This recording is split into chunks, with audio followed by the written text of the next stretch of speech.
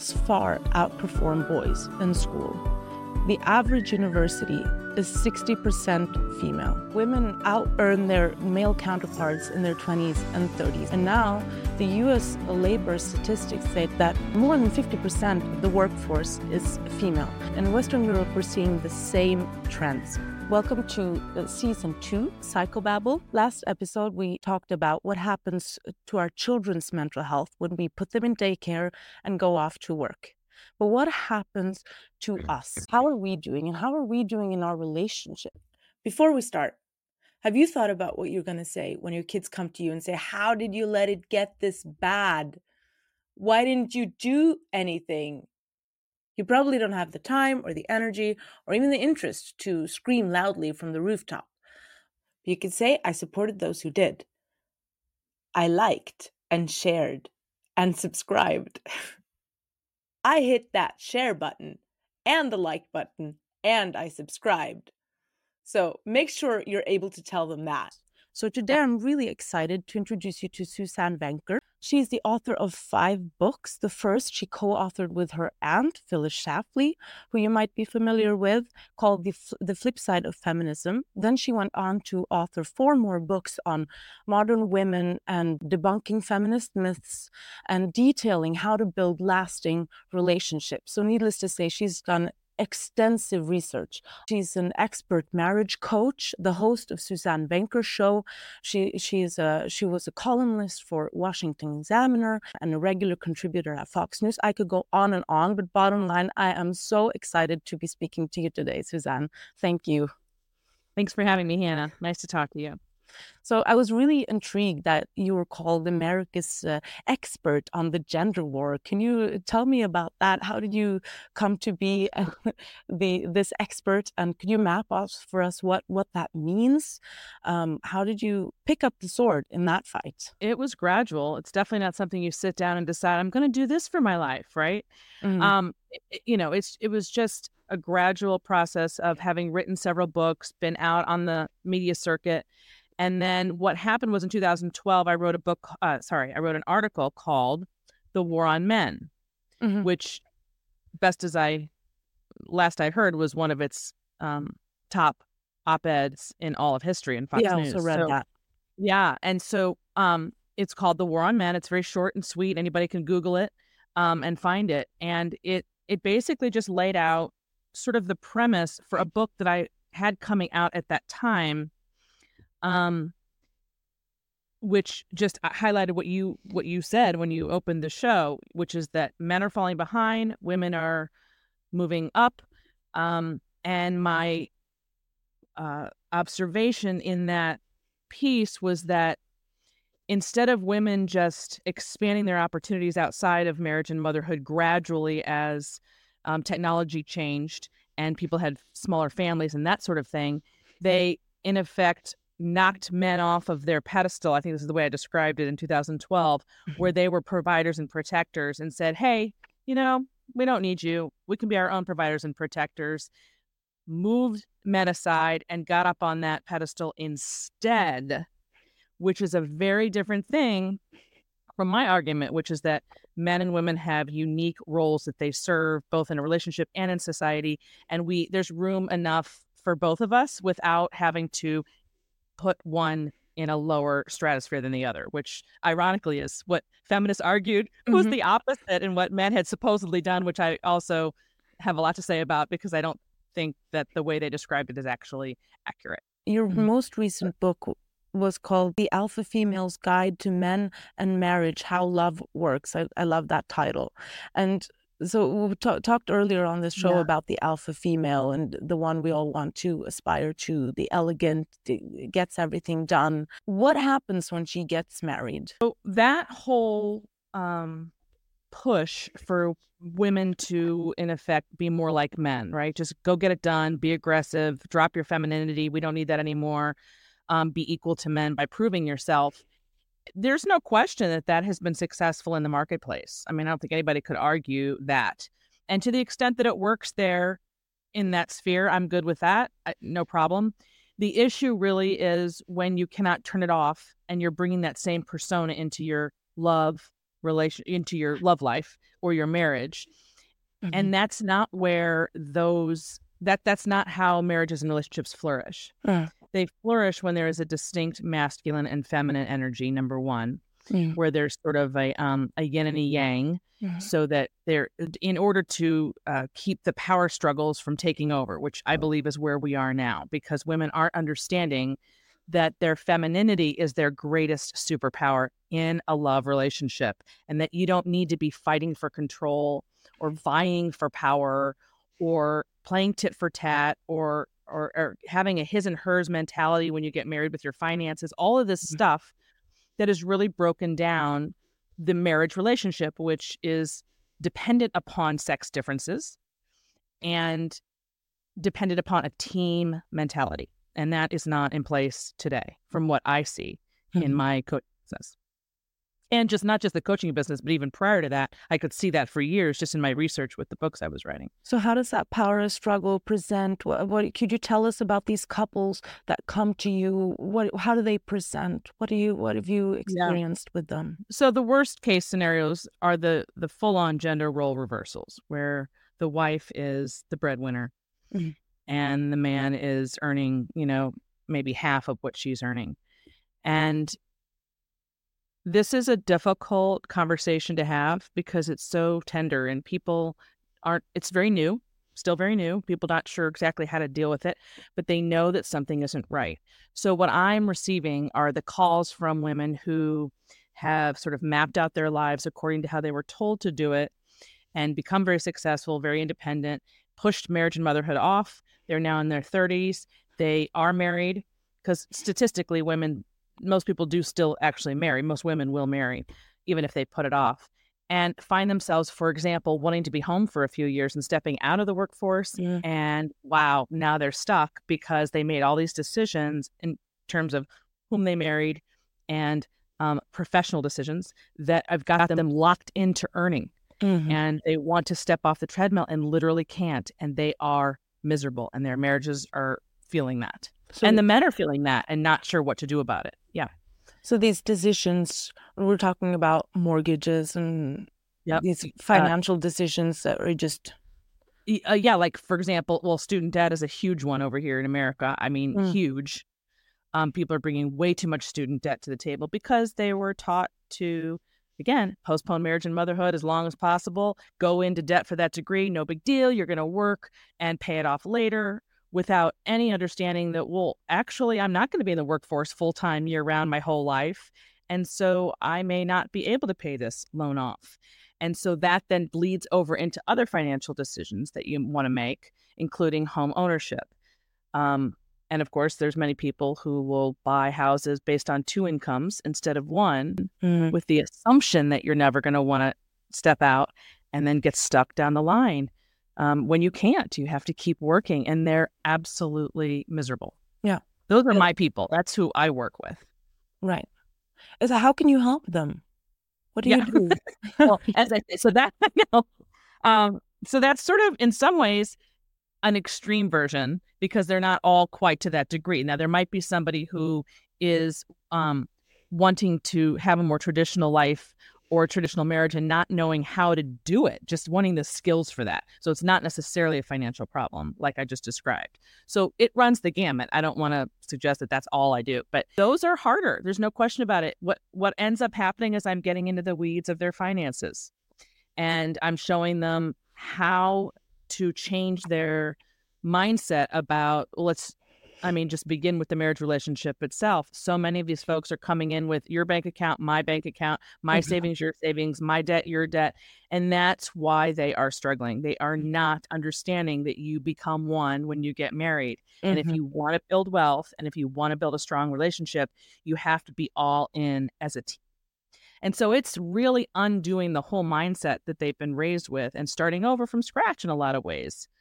And I'm very hopeful about it. I'm not a pro-divorce person, so I'm going to say, hey, let's start over with the marriage you already have, right? Let's just keep the marriage you've got, but change the way you're going about it. Being active all the time and incorporating that into your everyday life is easier said than done. For me, it really helped when I found Pitch Fitness Center, a premium wellness gym. It's not just your run-of-the-mill fitness center with white walls and vinyl floor, smells like a school gym. This place really gives you that hotel spa feeling. And the best thing as a mom is that it has this kids club, which is amazing. My kids really like to go there. We go every day, even on Sundays. It's so good that even when I'm too lazy to work out, my kids force me to go anyway. And then I go to the wellness area. They even have a steam bath, a biosauna, a Finnish sauna, and a quiet room where you can lie down.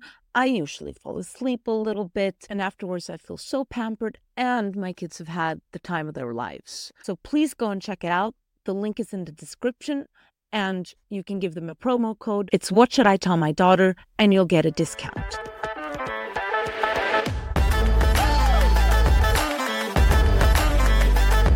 When do you see success? Because I'm guessing that you have seen that. Can you say, are there difference between couples? I'm thinking like a therapist here. I would always say, okay, this type of person, then we have to work in this, and the success rate is. What can you say about that? Yeah, it's all over the page. I mean, it really runs the gamut. The quicker and easier fixes are the ones who aren't so far down in the weeds financially, right? The ones who just need more support or skills for how to be successfully married or have a more peaceful relationship and conflict resolution, that sort of thing. Those are quicker fixes. The ones that are more of what I was describing before is a much longer road. I had one, for example, that stands out who, gosh, she went back and forth with, they were actually separating and getting back together and trying to figure out, oh my God, the hugeness of what we've created here is so overwhelming.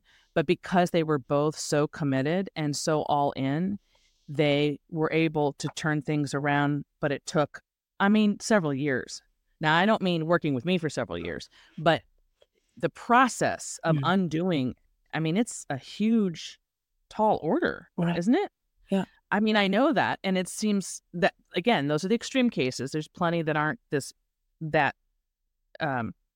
that topsy-turvy. So those are the longer road. And some of them won't do it. If they're not all in, they're checked out. Someone's already moved into contempt mode where I don't have any respect for you. I'm not going to be helpful there. Right. So that's a red flag. That's what I wanted to ask you. What are the things where you say, oh, no, that's happened. Okay, then we really have a long road. What are those?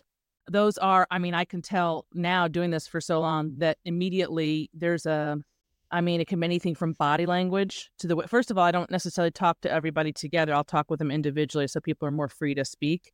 Okay. And I can tell whether they, this isn't couples counseling. I work with them individually about their relationship because the focus is supposed to be on you, the individual, not the other person, and what you bring to the table. That's very interesting because I also work with couples together, and it's just, I feel like a judge. It's like they've come to court rather than we want to fix something. Absolutely. And I do occasionally have to speak with them together. Maybe at the first call, for example, I'll do that for 30 minutes. And and the feel is so different from one-on-one. People really open up more, when they have all the attention, which makes perfect sense. So I can tell sort of from body language and from the vocabulary they use whether they are checked out or not. And this took a while. There were times when I didn't know and I would take them on and it didn't work because I could tell they really were just wanting to check this off the list that they tried to get help, but they were really had one foot out the door. Right. And that's a waste of my time in there. So I'm much better with that now. Yeah, so they could just say, I tried that therapist and it didn't work. So yeah, okay. What sort of body language? Just really interested. Rolling their eyes. That's a big one. Because that's like, I'm taking your opinion and throwing it in the trash. Exactly. They're taking, I could just tell you're checked out. There's just no respect there. And if it's gone to that point, it's there's really not a lot I can do. But fortunately, that's not the case for the most people I speak with. That's maybe 20%. So, because again, I'm going to not waste our time if it's, to that point. So I wouldn't take them on. But most people I have found are really just, it's like they've embarked on this phase of life, meaning marriage and kids, basically, and they've had absolutely no modeling, no tutelage, no guidance, no nothing. And of course, a lot of them are products of divorce. So they've never seen it in action, and all they know is really how to be successful, how to achieve. Both of them now, it used to be that men were really focused on that, and they were sort of dependent on the women's more intuitive sort of relational side. But with so many women now, like men, it's like there's two men in the marriage instead of a woman and a man. So you would put most of I don't like this word, but blame on the women. I think I used to do more of that, but now I'm feeling like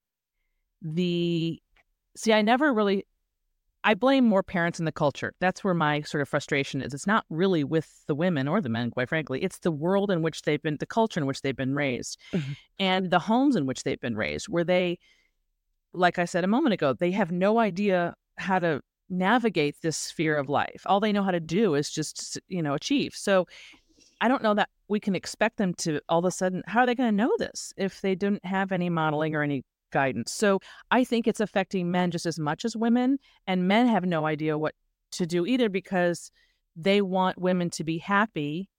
That's really what they live for. When they love someone, they want their wives to be happy. And if they think achieving or being the breadwinner is going to make her happy, they sort of instinctually step back. And then the woman realizes, wait, I don't want to do this. And then she's frustrated with her husband for stepping back and wants him to step up, except you've been up here for so long creating this, he doesn't know what to do and what you want. So if you want to undo that, that's going to be a tall order that can be done. But again, both people have to really be all in and understand what's happened and how to undo that. So you have to really counteract all these beliefs that the women have been modeled.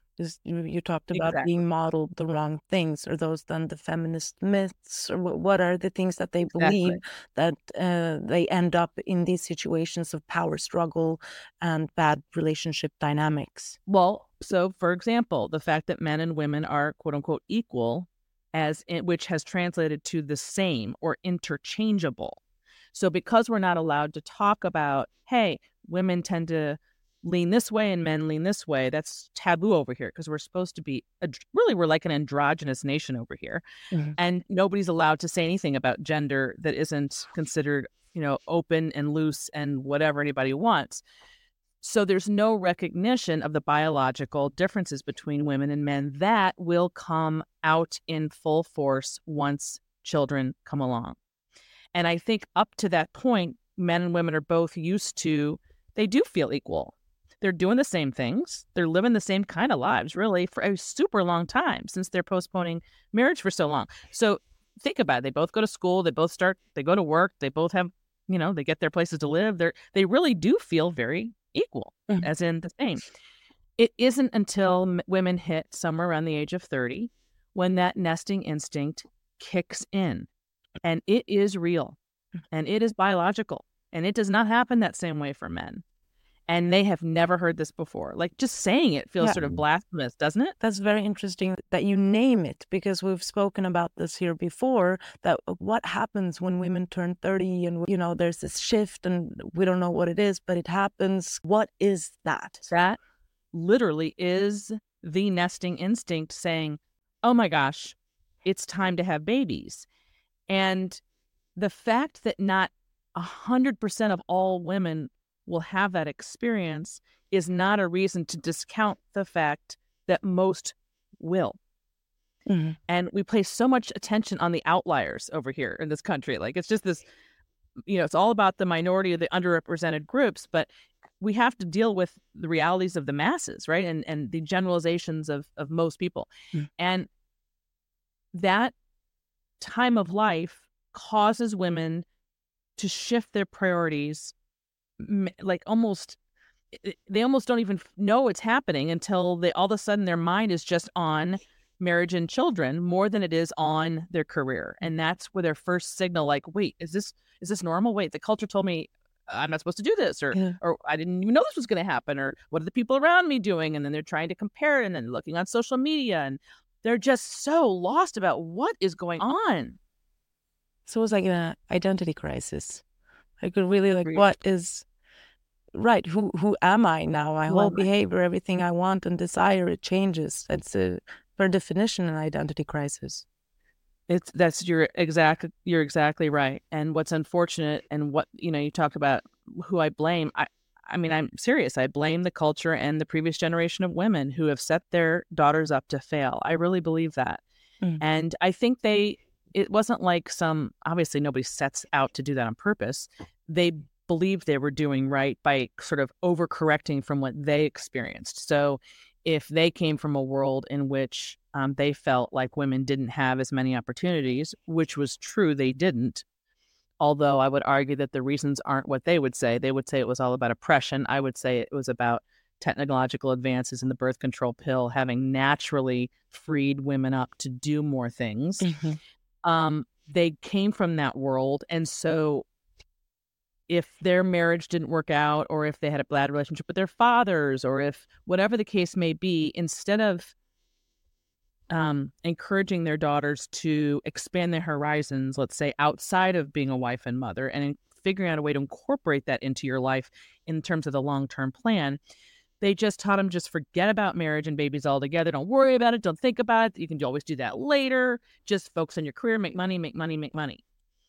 And the result is what we have today. And so even when kids come along, they're spoken about as a hindrance, as, you just place them somewhere, and then this is how quickly you can get back to work. And I'm speaking from personal experience here.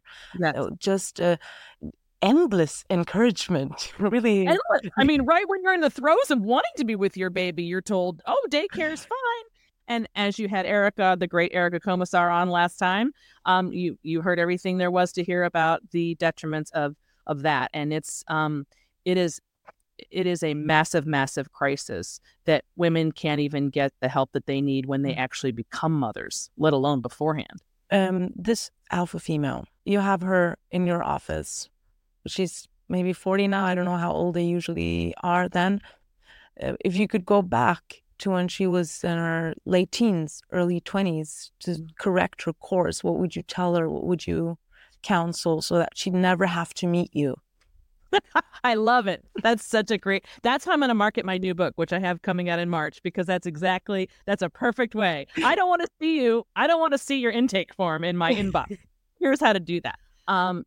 So I can't really get into the specifics of that yet, but I do have a book coming out this year on that exact thing. And it's basically a roadmap for women who want to prioritize love and family in their life, and how they're going to create a life or build a life that reflects that, so that they don't get into this problem down the road. And part of those steps have to do with what we already talked about, understanding that men and women are different, and what you as a woman bring to the table that will bring a man to you. If you're not married and you're looking and you want to be, get serious about that early on when you're dating.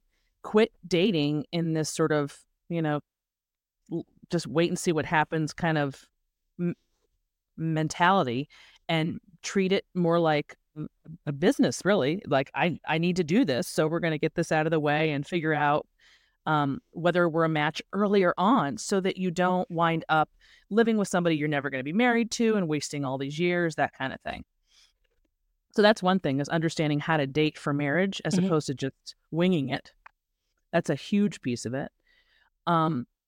It is about understanding that who you marry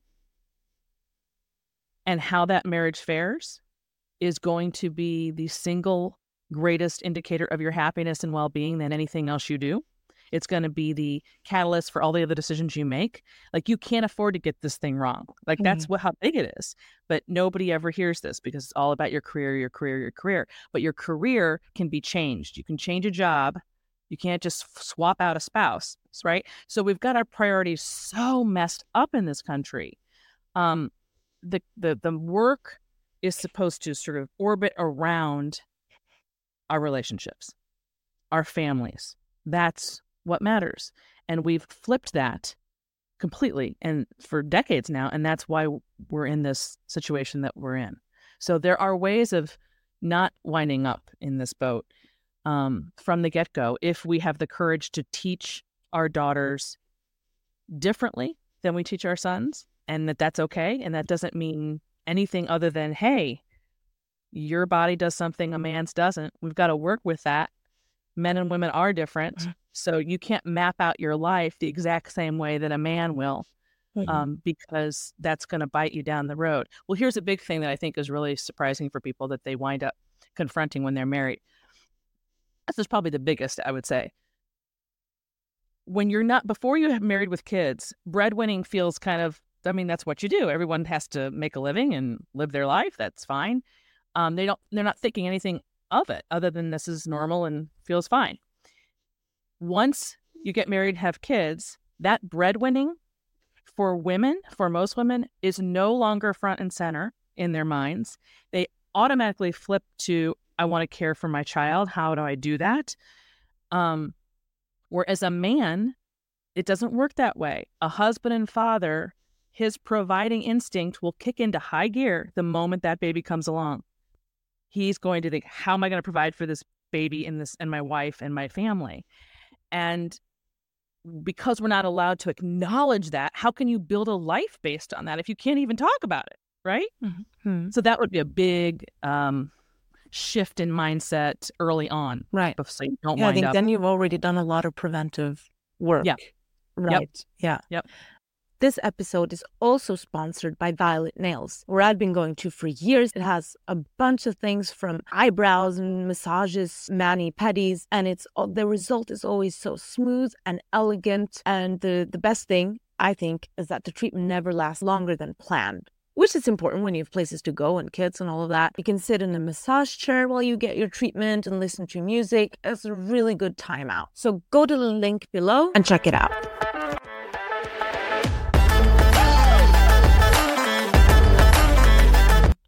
Right, but then they'll say, oh, it's so important that you have your own identity and that you have your own life outside of, just the home or just your kids. I mean, I hear that all the time, right? But make sure, Hannah, that you don't just exist for your children. It's like, what else am I like? What is that? Is that psychobabble? Oh, 100% it's psychobabble, except it is certainly true that women live longer lives than ever, that you will not be a mother for 50 years, between 20 and 70, let's say, or 30 and 80, right? So out of that long life, you're only in that phase really for 20, 25 years, depending on how many children you have. And because people have really fewer children now, they're not in it for as long of a phase of their life. Right. So it does make sense that you're probably going to want to have, quote unquote, something else outside of being a mother. The point is not go to school, not develop a skill, not ever do anything outside of mothering. No one's fighting for that. I'm certainly not arguing for that. If you want to do that and you found something that works, I just don't know many people who do that. And I'm not advocating for it. I'm saying in order to make family the focus, you have to pull back to some degree in this other sphere and find something that works with that as the priority and the goal, so that you do ultimately, at the end of your life, end up having both in your life. You have some professional endeavor, and you're able to be there for your children. You can really do. I mean, Erica Commissar and I are both great examples of women who've done it. We can tell you how to do this. It doesn't really have to be one or the other if you pan out and are able to say, well, yeah, some careers are just out of the question because they require your constant devotion, so that's not going to work. But think outside the box. What does alongside motherhood? And I think this identity thing, marriage is about giving up your independence. So if you don't like it, don't get married, right? It's going to depend on two people being interdependent, dependent upon each other. Right. This People are whole afraid of that, I think. Very afraid. Yeah. And that's so to me that's okay, because that's where the growth really begins, and that's where the meat of life exists. So you are thinking negatively about it, and you're fiercely in your, this is who I am, and I'm going to keep myself my whole life. And this marriage thing is just, I can't let it take me. I mean, right off the bat, you're going in it with the wrong attitude. And you're Because just, we just spoke about this, my husband and I, the other day, that there's maybe not a trend, but we notice how all of our friends, they just go on vacations with their girlfriends, with their guy friends, like separately, like a weekend with my guys here, a weekend, and we were like, they all do this. What is that? You know, how much time would you say is when you would say, oh, that's too much time apart? Or when you say, that's okay, that's healthy, and this is an unhealthy time. yeah, How does I it? hear what you're saying. I would think that would be more of a financial issue in a marriage, meaning that, for example, if you were married in a given year, if you have the funds to go off together as a family or as a couple and your friends, okay, I guess you could do that. Most people I don't think would necessarily have that. You would No, be like his own either right. or. But that's Yeah, why they both work, to be able to well, afford this, true, right? true. That's a really good point, and it's probably a lot of dual incomes who are doing that. So it's a pattern you've seen in your clients, that one has this amazing social life and goes, No, I haven't has these actually, but I've read hobbies. about it. I know what you're talking about. I've read about it, but no, I don't think I've had a client who has a lot of separate vacations with their girlfriend. No, I haven't run across that. Yeah, no, I think we were the only ones who are just, because we prioritize one income. So we're just we're here all the time. Yeah, right. Oh, same. I mean, it's been that way for us for years. I mean, we're just now moving into another phase with being empty nesters, but we did that for years. So like, I'm thinking back, I'm going, I guess if we had the money to just like go together and I'm going to go with separate friends, that's great. So I think also about what we were speaking about before, that with the identity thing, that it didn't take a long time before after the empty nest, that you'd become a grandmother, and then you'd have a whole nother cycle to embark on, with the family being the focus. And I don't think we see that in our mothers anymore.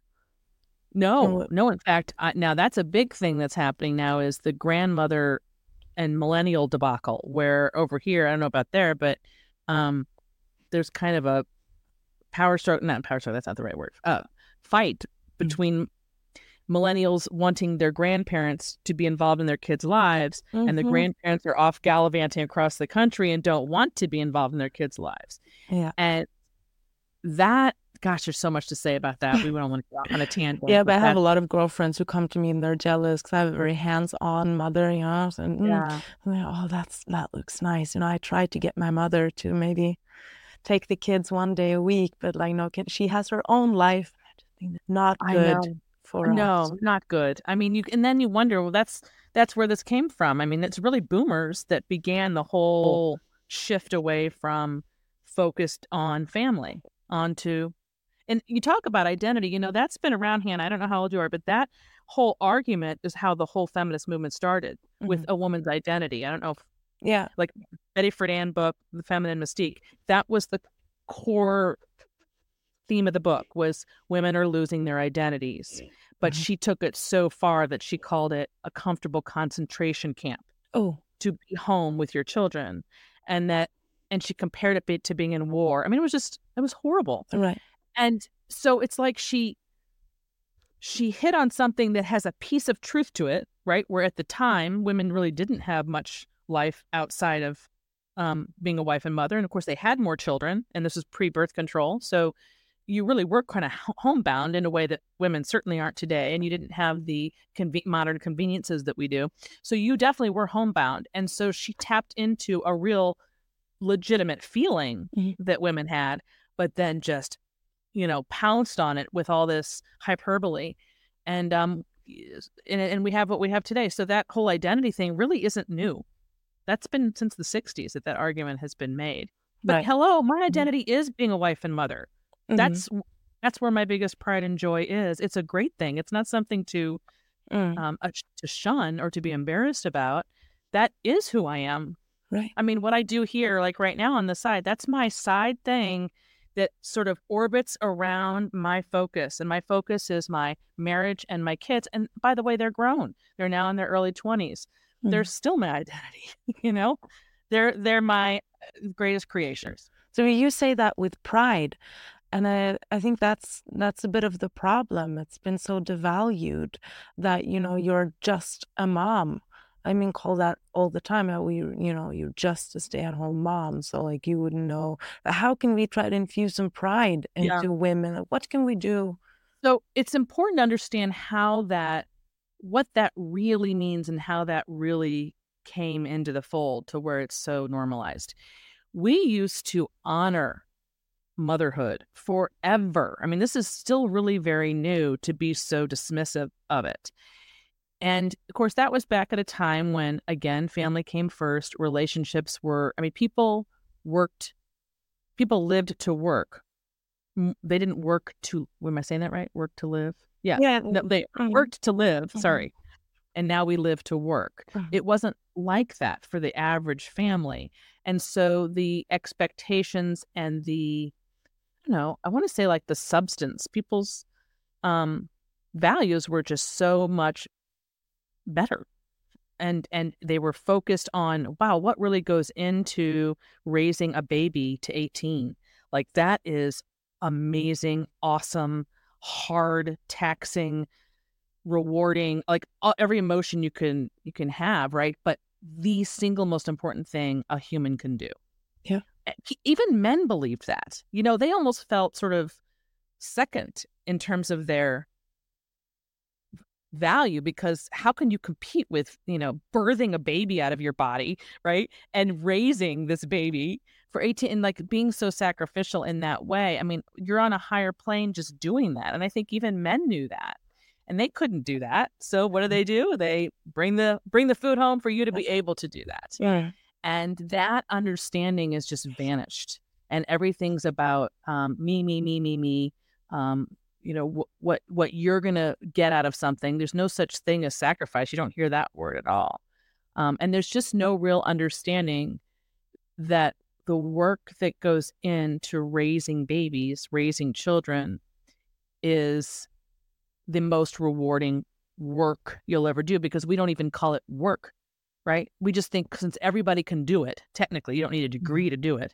And we only value outside achievement that, well, anybody can do that. So that's not something to hang your hat on. You don't you don't need to feel pride in that, because who can't do that? Well, a lot of people can't do that. In fact, we aren't doing that. We aren't raising our children well at all. Yeah. Well, we have so it is. They have the kindergarten teachers and the people who work with small kids, because they have to raise them up. This is such a big field. That's why you can't do it, right? I have that fight with women all the time, right? They're not enough. You're not enough for your kids. So I would love to stay home with them, but I'm just not enough for them, because I'm not a kindergarten teacher. So maybe, do you think maybe that has something to do with it? Yeah, I do. Thank you for bringing that up. Yeah, I think that's a huge, like big fat misconception and just lie that women have been sold to as a push to get younger and younger children into the government's hands. Really, that's really what that's about, is getting them out, getting the women in the workforce, raise the GDP. The kids are just sacrificed. I mean, any way you look at it. And women have, if you don't have a degree in early childhood education, if you don't have experience caring for children when you're younger, as a teen, let's say, babysitting, that used to be big in my day, you really don't understand children. You don't understand how it works. You really think that just anybody can just do it. And it doesn't have to be mom, or it doesn't have to be dad. And so it's really just this massive ignorance, lack of education on this subject that has them believing it just doesn't matter who has the babies or who has the children. That's really the place to start, is an education about what children need, and to not be afraid of the politics surrounding that. Right. And speaking of politics, right, at the TPUSA event this summer, that's the largest gathering of conservative women in the U.S. Turning Point, yeah. Turning Point USA. They had this what was it called? It's the young women in leadership summit. So it was just all the conservative young women, and Well, I wasn't very happy about how they were speaking about young women. They were trying to counter feminism. So that one I was happy about, that they did this fight against feminism. But then they were sort of cheering to, there are no available men in the U.S. Like, who wants a man like this? And everyone cheered. There are no men like this. Like, it was a part of Charlie Kirk's speech and worded like that. But I was sort of thinking, well, are men really that much to blame? And they were really lamenting the available, stand up, strong men in society. So could we speak a little bit about that? Yeah. What happens in the dating market? Why do we hear this? There are no good men left. So here's my theory on that.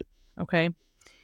It's not that they're wrong in what they're seeing as the problem, which is kind of how we started this conversation, which is that women are excelling and men are not. And women still want and need men who are at least as equal in status and education and financials as they are, or higher, so that when they become mothers, they can depend on them if they have to for X amount of time. I mean, nobody phrases it this way, but that's really what it is. And that's called hypergamy, and it's real, and it's been there since the beginning of time. And it's normal and natural for women to need that. The problem is, because no one's allowed to talk about that, those folks who are screaming about, where are all the good men, are not willing to also concede their role in what has happened. And that includes conservative women, by the way. Yeah, so that was surprising to me. Yeah, yes. That it so not there. To me. Yep, because I learned the hard way many, many years ago that at the end of the day, I truly believe that, let's call it my issue, the pot that I've been banging all this time, actually isn't a political one. Well, it is a political one because it's so heightened and controversial, but it's actually not like a conservative position, in my opinion, because there are plenty of, for example, conservative working moms and liberal stay-at-home moms. I feel like this issue is separate from politics, which is why I got out of it some years ago, because I feel like this is a human issue, a family issue, a relationship issue, a values issue. It's not really about whether you think right or left per se. Men have taken a step back, like I said, in my opinion, because women have said, we don't need you. Hey, we can take care of ourselves. We can do what you do. Well, when you say that to a man, all he hears is, well, guess there's no place for me here on earth. So I'll just sit in my basement and, while away on the video games or whatever. Right. They don't even they have no incentive to make something of themselves because they've been told that they're not needed. And then what's happening is women are finding out they were wrong. They're hitting 30 and they do need a guy who can provide. And well, where are they? Well, This is what you told them for 10 years. So they've stepped out. And that's part and parcel, in my opinion, of not understanding men. So women are just as lost, in my opinion, about not just the mothering thing, but also men. Like, they just don't understand how men think, how they operate, what will embolden them, what they need to succeed. So if you're going to be so pro girl power, pro woman first, then you can't really then complain about what's happened as a result of that. Boss girl. And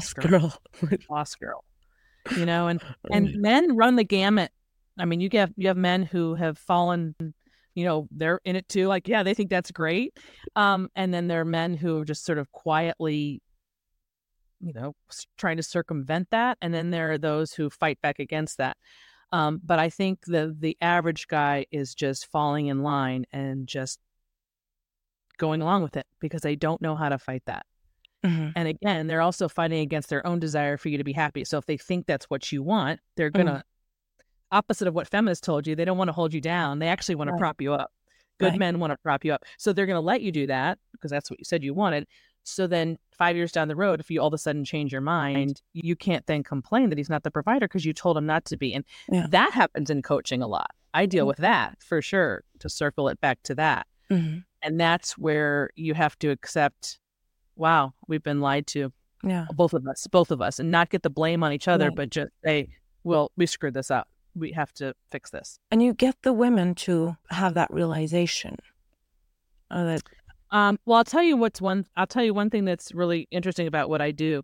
Because I'm so visible online, 9 out of 10 people who've reached out to me know everything I think and what I'm all about before they ever get with me. right. So you can see how that works as kind of a nice process of elimination for me. I'm Right. not likely to get the people who are going to hate what I'm saying because they already, Right. why would they call me? Yeah. Yeah. So it worked out well in that sense. Yeah. That's good that you sort of ward off the Yeah. I mean, there's no impossible yeah. cases. Yeah, exactly. Haters are just going to say things online. They're not going to call me and fill out my intake form, you know.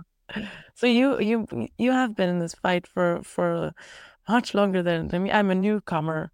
So is there hope? Like, are you seeing some, some push? There's some give? What's happening? I think that all change takes time, and revolutions are usually decades long. And this one is an old one that is still with us, and it's going to take a super long time to undo. And will we undo it as a society? I don't know, but I know that individuals can undo it for themselves. So while I say, hey, fighting the culture is going to be too big for you, but you can fix your own life. That's all that matters. You can change your mind anytime you want. And get it back on track. I truly believe that. So I see hope. And I also think Gen Z, who's my kids, those are my kids' generation, I do think that they are seeing the results of things. And I think they're going to get married earlier. Yeah. You hear a lot about marriage on its way out. I don't know about over there, but I think I think the opposite's happening and going to happen. Yeah. Yeah, I could be wrong. And it's different here in Scandinavia. Not Yeah, the Scandinavian. I know. But interestingly enough, even there, where it's mandatory that both works, it's very expensive if you choose to have one income. Very expensive. Taxes are so high, and everything is included. Yada yada yada. Yep. But even there, we're having this trad wife movement. It's really crazy. I mean, obviously, then mostly among very upper class people who can afford it, and they're not liberals. No, they're not. And they are an extreme version. Like, I don't talk to those people one-on-one. I'm aware of it. I think that it's going to take that kind of extreme segment to then have the masses sort of go, well, I don't really want that either, but I don't want what my parents taught me. So where's that middle ground? And I'm hoping that's where I can be helpful because I'm somewhere in the middle there. I'm definitely not part of either movement. So right. I really like what you say with the piecemeal version, that you can do things in a way, but then you also have to go way back and say, maybe choose the education, maybe choose the trade where that is possible. And that, because I'm talking to a lot of working moms who say, well, I have to work, otherwise the business runs away from me. Right. These things that can't be away for 10 years and then jump back in. As a doctor, I'm lucky that way. There's also always need. And so they have to sort of always work. But I really like what you're saying about that you can have it all right now. Exactly. That's actually good. I mean, that really is the crux probably of what I've been arguing for 20 years, is that you can have it all, but not right now at one time. It needs to be piecemeal. A woman's life has seasons. You're going to feel differently at 25 than you do at 35. As long as there's somebody, a mentor, a mother, a guidance counselor, anybody just sort of helping you understand that early on, then you can make decisions that will set you up for life. And those people that didn't get any of that have set up a completely different kind of life that is not working for them down the road. Thank you so much for coming here today, for all the work that you've done and still do.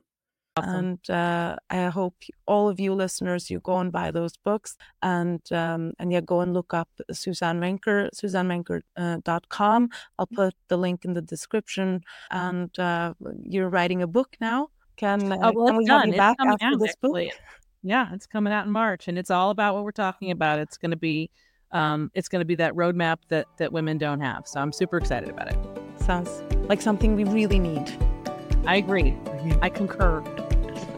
Thanks, Hannah. Thank you all for joining us today. Thank you for listening to Psychobabble. As I said in the beginning, please support us by liking, subscribing, following us on Until then, whatever take platform care. you use. The link to our website is in the description, so go check it out.